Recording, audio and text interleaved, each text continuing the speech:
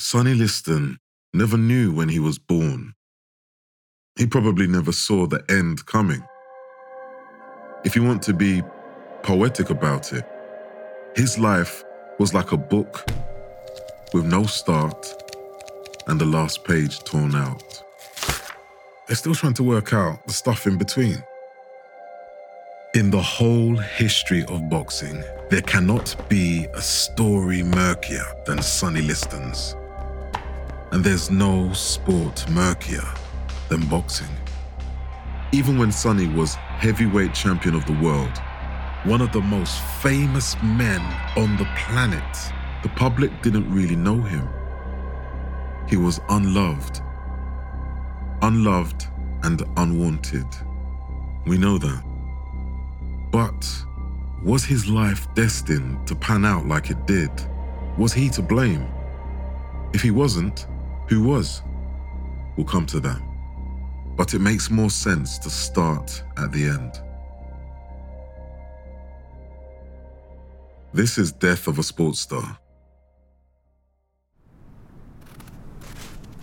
It's the evening of the 5th of January, 1970, and Geraldine Liston is home from her Christmas break. When she walks through the front door, she thinks Sonny burnt his dinner because something stinks. She follows the smell up the stairs and finds Sonny's bloated corpse slumped backwards over their bed. Mrs. Liston calls Sonny's doctor and lawyer, but doesn't tell the police for 2 or 3 hours. That's mystery number 1. Going by the number of milk bottles and newspapers piled up on the doorstep, the police reckon Sonny's been dead for 6 days now. There's no sign of forced entry or struggle, but here's what the police do find. A glass of vodka on a bedside table, a small amount of weed in Sonny's pocket, a small amount of heroin in the kitchen, but no syringes or needles. Things don't add up. The removal of Sonny's body would be funny if it wasn't so bleak. The coroners drop him down the stairs, and as they're trying to lift him into the ambulance, the stretcher tips over and drops him on the side of the road. Geraldine is heard to say, "I told you he'd wind up in the gutter." But it hadn't always been inevitable. Maybe to Geraldine, maybe to Sonny, but not to everyone. So here's what we need to talk about when it comes to Sonny Liston. How he was shaped by his brutal childhood in the American South, his escape to the city, scrapes with the law, and how he found boxing. How becoming champ didn't really change anything. How he was humiliated by Cassius Clay one day and Muhammad Ali the next. The crimes, the conspiracies, how the world viewed Sonny compared to how he actually was. That last page, you'll learn a lot. Just not everything. No one knows everything about Sonny. Sonny's real name is Charles. We do know that. He's born in a shack on the outskirts of Forest City, Arkansas. There's not much to say about Forest City, except that not many people live there. Oh, and it's named after a Ku Klux Klan leader. Sonny's old man, Toby Liston, has 25 kids. Sonny is his 24th. He's also the 11th child of Helen Baskin's 12. There's no record of Sonny's birth. 1928, 1930 doesn't make much difference. Almost as soon as Sonny can walk, his father works him like a dog and beats him like one too. Sonny died the day he was born. That's what his future publicist Harold Conrad says. When Sonny is about 13, he follows his mother to St. Louis, where she's working in a factory. Sonny can't read or write and is bullied at school, so he starts sticking up diners and gas stations instead, often in a bright yellow shirt. It's like he wants to get caught. Maybe he does. In 1950, he's sentenced to 5 years in Missouri State Penitentiary. It's probably the best thing that ever happens to him, which says a lot about Sonny. The prison chaplain, this old fella called Father Stevens, has never seen fists so big. He calls Sonny the most perfect specimen of manhood I have ever seen. All that graft on his father's land counted for something.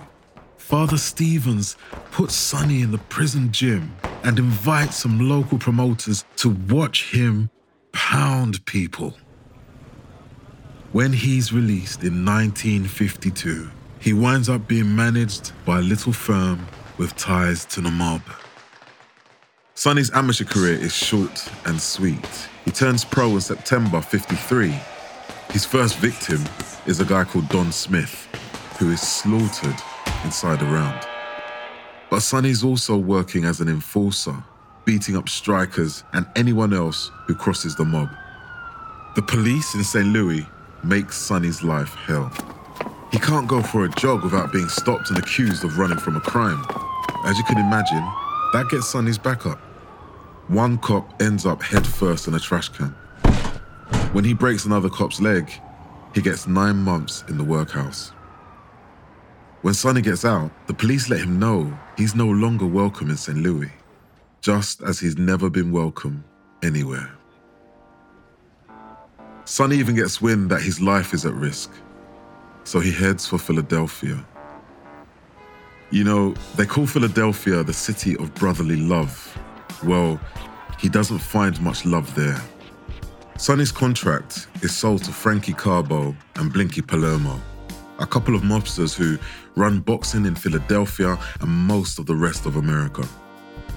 Sonny is a wrecking ball. There's this one guy called Cleveland Big Cat Williams who people think hits harder than anyone. But Sonny takes his best shots and stops him in 3 rounds. He makes a right mess of Willie Besmanoff. Poor old Willie's eyes are cut to ribbons. His nose is broken and one of his ears almost comes off. There are rumors Sonny can lift the front end of cars, catch birds in those big hands of his, and punch the stuffing out of heavy bags. Sports writers sound terrified. It's that jab of his that scares them most. They've never seen one that could knock people out. Someone describes his hook as cold storage.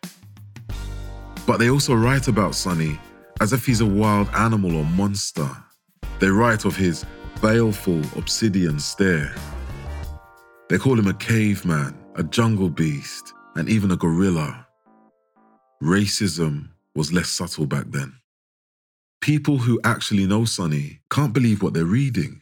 Apparently, he recites old comedy routines with all the different voices and sound effects. He even does high-pitched women's voices.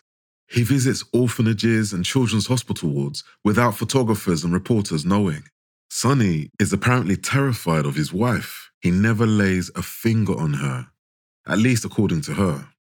James Baldwin, the black writer and activist, writes this: "He is far from stupid, and while there is a great deal of violence in him, I sensed no cruelty at all." But the media aren't interested in nuance, not back then. It makes more sense that Sonny is simple. In 1960, Sonny is the #1 contender to the champion, Floyd Patterson. That gets people flapping. Patterson's people say they don't want to give Sonny a shot because of his links to organized crime. Patterson, who's really a light heavyweight, has a suspect chin. Probably just doesn't fancy it. Would you? The press start digging up Sonny's criminal past. The joke goes that his tale of the tape should read: reach 84 inches, chest 44 inches, fist 15 inches, arrests 19. When Sonny runs into more trouble with the law in 1961 and his license is revoked, people become hysterical. The poet Amiri Baraka calls Liston the big black Negro in every white man's hallway, waiting to do him in. Some white politicians think Sonny is the wrong kind of Negro. President Kennedy advises Patterson, who is more his kind of Negro, to defend his title against someone with a better character. But it isn't just white people who think Sonny is America's worst nightmare. Some African American leaders think Sonny is a bad example of their race, an inconvenience. They're searching for role models. They want white people to think they're civilized. They can do without a black heavyweight champion who terrifies kids and old ladies and has a rap sheet as long as his arms. But by 1962, Patterson has run out of challengers, and most people don't care who he fights anyway. They're boxers, not saints. When Patterson does finally agree to fight, President Kennedy calls him and he says it would not be in the Negro's best interests if Liston won. No pressure, Floyd. So, at Chicago's Comiskey Park, Patterson lasts 2 minutes and 6 seconds. That's the first time a heavyweight world title fight has ended in the first round. The New York Times called it the knight in shining armor, battling the forces of evil, and the forces of evil have won. When he hears the result, James Baldwin, the writer we mentioned earlier, heads to a bar to mourn the very possible end of boxing. He hasn't met Sonny yet. During the flight back to Philadelphia, Sonny practices his homecoming speech. He says he wants to be like his hero, Joe Louis. Louis was maybe the greatest heavyweight ever. Someone famously described him as a great fighter and a credit to his race. Sonny also wants to tell his black brothers and sisters to never give up and that good things could happen if you let them. But when he gets off the plane, it's just airport workers, photographers, and reporters. That hurts him more than anything Patterson threw at him. He thought winning the championship would be a turning point in his life. He thought his past would be forgiven, but people still think he's some kind of devil. After moving to Colorado, Sonny tells a journalist he'd rather be a lamppost in Denver than mayor of Philadelphia. You see, he's funny, but the cops make his life a misery there as well. The sports writers aren't much nicer. Sports Illustrated call him socially primitive, sadly suspicious, and forever the man-child. They joke about his age. Some reckon he's nearer 40 than 30. He can't read the abuse, but others read it to him. And while it stings, it also makes sense. If no one cared he'd been born, why would anyone care about him now? So Sonny gives up trying to be respectable. He's smart enough to know the boxing business needs villains. He'll just be one of those instead. In the rematch in Las Vegas, Sonny makes Patterson look silly. Again, it's another first-round win, lasting 4 seconds longer than the first fight. Sonny seems invincible. He's like the perfect fighting machine. And then along comes this mouthy young kid called Cassius Clay, who turns Sonny into a joke.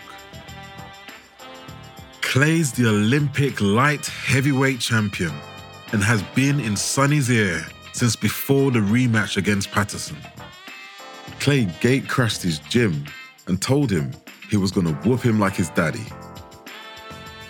Sonny gave Clay a clip round the ear in a Vegas casino. Sonny thought Clay was terrified of him, but actually, Clay got inside Sonny's head and made him complacent. And when it comes to boxing, there's nothing more dangerous than complacency. There should be no bigger fight in heavyweight history than Sonny Liston versus Cassius Clay. Just not at the time. Clay is already a member of the radical Nation of Islam. He's spending a lot of time with Malcolm X and is about to change his name to Muhammad Ali. If people think Sonny is bad news for race relations, Clay is potentially disastrous. Hardly anyone thinks it will be a contest anyway. There are 46 reporters at ringside, and 43 of them have picked Sonny to win. On the night of the fight, 25th of February 1964, the Miami Convention Center is only half full. Sonny injures his shoulder in training. In the first few rounds, Clay, who moves more like a flyweight than a heavyweight, makes the champion look slow, clumsy, and old. But at the end of the fourth, Clay tells his trainer he's got something in his eyes and orders him to cut his gloves off. We still don't know what the substance was and how it got into Clay's eyes. Was it perfectly legal? Was it something that had been rubbed into Sonny's injured shoulder and accidentally transferred onto his gloves? Or was it deliberate? When the bell sounds, Clay's trainer has to shove him back in the ring. Clay survives the fifth. By the sixth, he can see clearly again. For the next 3 minutes, Clay dances and hits the champ at will. He's like a violent ballerina. At the end of the round, Sonny tells his trainer he's had enough. His face is covered in welts, and one eye is almost closed. His shoulder has seized up, and he can't throw a punch with his left hand. Sonny thinks it's better to wave the white flag from a distance than be knocked out. He didn't think that through. Some sports writers think the bully has simply been out-bullied and quit. Others suggest the fight was fixed and Sonny sold his crown. They did pick Sonny to win easily, so it makes them feel better about themselves. But if you think their first fight is controversial, their second fight is boxing's equivalent of the assassination of JFK. A proper whodunit. We'll talk about it after this break. Hey there, my name is Michael Laminato and this is Pit Pass F1, a brand new podcast that'll take you closer to the action of the world's most prestigious motorsport. From Monaco to Miami and Australia to Azerbaijan, Pit Pass F1 is on the ground and has you covered. Esteemed F1 journalists Julianne Cerasoli and Chris Medland will take you inside the sport every round. They'll keep you up to date with the latest news breaking in Formula One and the most influential views shaping the world of Grand Prix racing.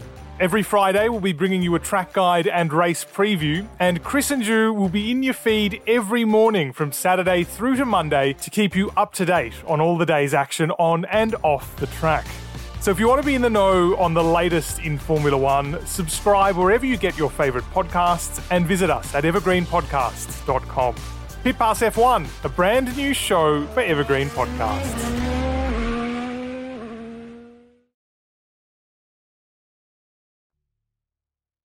This is Death of a Sports Star. The Sonny Liston Cassius Clay rematch is scheduled for 9 months later in Boston. But when Muhammad Ali, which is now his name, suffers a hernia, it's postponed and moved to a youth centre in Lewiston, Maine, a city of 41,000 people. There are almost as many police officers as fans. 3 months earlier, Malcolm X, estranged from Ali and the Nation of Islam, had been assassinated. There are rumours Ali might be the target of a revenge hit, and there's Sonny's mob connections to keep in mind. The fight doesn't last long. Ali throws a flashing right hand, and Sonny goes down. You've probably seen the photo. Ali standing over Sonny, cocking his fist and roaring, "Get up and fight, sucker." The referee tries to push Ali to a neutral corner, which delays the start of his count. And when Sonny finally makes it back to his feet and they're about to go back at it, someone tells the ref he's been down for 12 seconds. The fight is over. Some think there's nothing mysterious about the outcome. Ali landed with a right to Sonny's head and scrambled his brain. Others think it stinks. The New York Times call it a phantom punch. The most popular conspiracy is the percentage theory. According to the percentage theory, Sonny, who had barely trained, took a dive in exchange for a cut of Ali's future earnings. Later, one of Sonny's team claimed the Nation of Islam ordered Sonny to throw the fight and threatened to kill him if he didn't. It makes some kind of sense because Ali was the group's most persuasive recruiting tool. Most of the other conspiracy theories wouldn't come to light until after Sonny's death. Sonny is banned by state athletic commissions all over America, so heads to Sweden, where he wins 4 fights in a row. He's won 5 in a row, 6 in a row, 7, 8, 9. He's won 14 in a row and is on the verge of a world title shot when he's knocked out by Leotis Martin, one of Sonny's former sparring partners. Martin suffers a detached retina and never fights again. Sonny does. In 1970, Sonny beats Chuck Wepner in Jersey City. Wepner, who is the inspiration for Rocky Balboa, needs 72 stitches and says, "Every time he hit me, I could feel something in my face break." Sonny earns $13,000 for the Wepner fight, but $10,000 goes on a bet, the rest to his support team. But Sonny's always had other ways of making money. Since 1966, Sonny's been living a schizophrenic life in Las Vegas. He flits between his family home in Paradise Palms, a posh part of Vegas, the casinos on the Strip, and the black neighborhoods on the city's west side. Out and about in white Vegas, Sonny feels like a zoo animal. If someone asks for his autograph, he hands them a pre-signed card without making eye contact. But he feels comfortable among his own people, not bothered, not judged, just him. When Sonny isn't mixing with black comedians and musicians, he's hanging about in seedy strip joints, pool rooms and bars. People say he's a fun drunk. He tells stories about the time he whooped Floyd Patterson, buys everyone drinks, and always seems to have a showgirl perched on his knee. When Geraldine is out of town, he takes the party back to Paradise Palms. But it isn't all fun. Sonny is collecting debts for drug gangs and loan sharks with a pistol strapped to his ankle. Even when his comeback is gaining momentum, he's hustling cocaine on the Strip.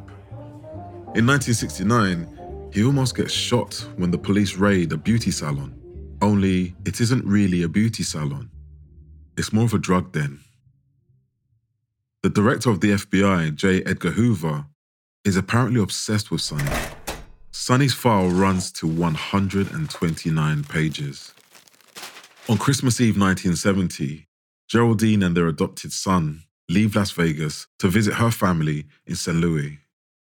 On Christmas Day, Sonny is seen in a West Side bar, sandwiched between a couple of showgirls. He seemed upbeat. No wonder. 3 days later, Sonny picks up a new Cadillac and drives to Hollywood, where he has meetings at Paramount Studios. When he fails to show up to a New Year's Eve party back in Vegas, no one bats an eyelid. After all, there are hundreds of other places Sonny could be, although not dead on his bed, about to become one of Vegas's biggest mysteries. By the time Sonny is finally counted out, he has a lot of enemies. So when the Clark County coroner announces Sonny has died of natural causes, lung congestion and heart failure, people raise eyebrows. When they hear about the coroner finding needle marks on Sonny's arms, when they hear about suggestions of heroin, they think something dodgy is going on. Sonny's friends know he was afraid of needles. His trainer says he had to cancel a tour of Africa because he wouldn't have the vaccinations. Sonny's old dentist says there's nothing Sonny feared more than a cold, sharp jab. Geraldine's on the same page. She flatly refuses to believe her husband was involved with drugs at all. The police disagree. For starters, they reckon Sonny was a regular user of heroin. Whether Sonny was a drug user or not, and it seems more likely he was, friends and family don't think he deliberately took his own life. Sonny had big gambling debts and money was tight, but he was 4th in the heavyweight rankings. Yeah, he didn't exactly cover himself in glory against Ali, but plenty of people would have paid to see him lock horns with Joe Frazier. And Sonny had money coming in from elsewhere. He'd become a cult figure. In '67, he appeared on the cover of the Beatles' Sgt. Pepper album. He was in the film Head starring the Monkees and a television commercial for an airline with Andy Warhol. He also had those meetings at Paramount Studio in Hollywood. People loved their anti-heroes back then, and Sonny fitted the bill. The most mundane explanation of Sonny's death is he'd done a lot of hard living for a man of his age. He just conked out.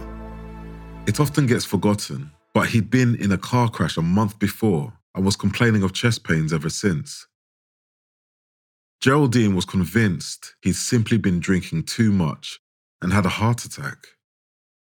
But that wasn't enough for some people. Because murder was quickly ruled out, there was never a murder investigation. So rumours spread that the police found Sonny before Geraldine and had left him to rot. Then we find out the FBI were hatching plans to have him set up. So maybe those higher up the drug chain got wind and feared Sonny would talk. More rumours. This time, that Sonny had been collecting money for a loan sharking ring and how he was agitating for a bigger share. It couldn't have been messier. Some thought his old fixer, Ash Resnick, had him bumped off. Resnick was a major figure in the gaming community, who Sonny was convinced had fleeced him out of thousands. A jazz trumpeter turned drug dealer called Robert Chudnick was even implicated. That's not all. What about the money Sonny might have owed for throwing the rematch with Ali? Days before Sonny's death, it was announced that Ali was challenging Fraser for his old title. Both men stood to earn $2.5 million. Years later, Sonny's friends talked about his excitement at the deal. Did it exist? Did Sonny just think it existed? Was he making too much noise about it? There was also talk the mob had promised Sonny money to throw the rematch against Ali and never paid him, and that Sonny disobeyed orders to take a dive against Wepner. Maybe the mob thought Sonny wasn't worth it anymore. Was he out of control and better off 6 feet under? At Sonny's funeral, Geraldine threw herself on his casket and cried, "Can you tell me what happened to you, Sonny?" All these years later, we're still not much the wiser. Something like 800 mourners turned up that day. Ed Sullivan, the talk show host, was there, and the film star Doris Day, and the jazz singer Ella Fitzgerald. Of course, there were boxers, trainers, gym rats, croupiers, shoe shiners, showgirls, pimps, pushers, and prostitutes. Sounds touching until you remember Sonny had been lying dead for 6 days before he was found. Joe Louis, Sonny's hero and great mate, was a pallbearer, but missed the start. He'd been shooting craps in a casino on the Strip. Sonny would understand, he said. Unlike Sonny, Louis was the right kind of black man. Just before World War II, he'd earned the respect of white America by beating Nazi poster boy Max Schmeling. He'd been nice and humble ever since. When boxing was the biggest sport in the world, every black heavyweight champion symbolized something. Jack Johnson, the first black man to hold the title, was a hero to millions of African Americans and scared the living daylights out of white people. Muhammad Ali was one of the most important figures of the civil rights movement. But what was Sonny? He certainly wasn't very welcome. But what about that horrible jab of his, that menacing stare, that had people beaten before they stepped through the ropes? Sonny was Mike Tyson long before Tyson was born. In fact, if Sonny had come along 40 years later, he would have been on every schoolboy's bedroom wall. Sonny's gravestone is a simple thing. It reads, Charles Sonny Liston, a man.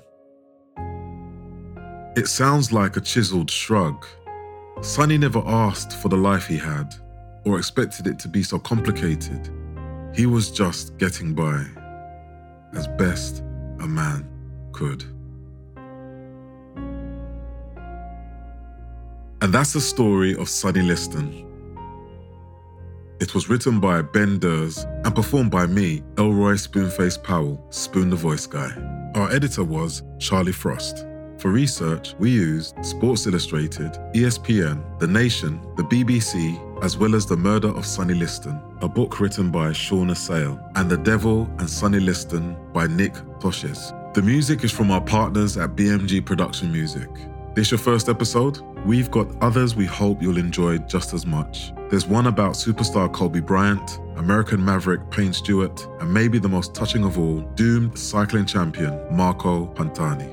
And before I go, I want to tell you about another Crowd Network series called Death of a Rock Star. We love it, and you might too. There's new episodes every Thursday. If you love the story of Sonny Liston, maybe try the one about Otis Redding. Thanks for listening.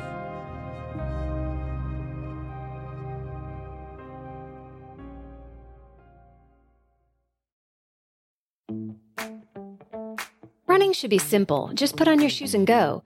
And yet, when you try to learn about how to get better at it, especially as you age, you're confronted with conflicting advice, complicated workouts, and confusing nutrition trends that just won't work for you.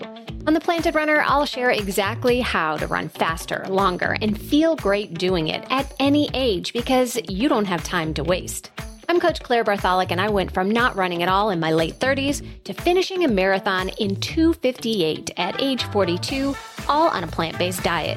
I've helped hundreds of runners achieve new personal records well into their 60s and even 70s with science-backed training, plant-based nutrition, and proven mental strength techniques.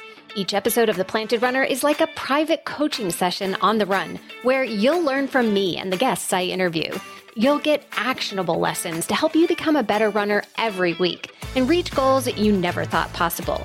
Whether you're training for your first 5K or your 50th marathon, take along The Planted Runner on your next run. Let me show you how your best running is still ahead of you. Hi, listeners. We wanted to take a moment to tell you about another podcast from Evergreen Podcasts and Sound Talent Media called Pit Lane Parlay. Pit Lane Parlay is the go-to podcast for IndyCar and motorsports-related news. Each episode, we discuss things like our favorite drivers, news clips from the last week, and generally giving each other a hard time about predictions we've made in the past and or life stories that have come up recently. We really have a lot of fun with it and really enjoy each other's company, and we hope you can come join us too. Join Pit Lane Parlay by following us on your favorite podcast today.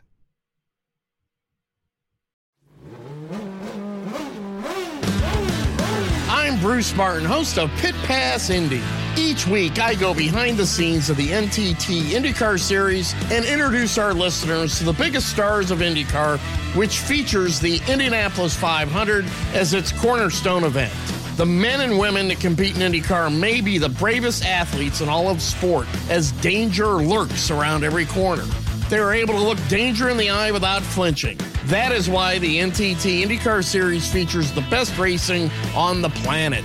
Join me every week as we talk to the stars of IndyCar, including the legends of the Indianapolis 500 on Pit Pass Indy from Evergreen Podcasts.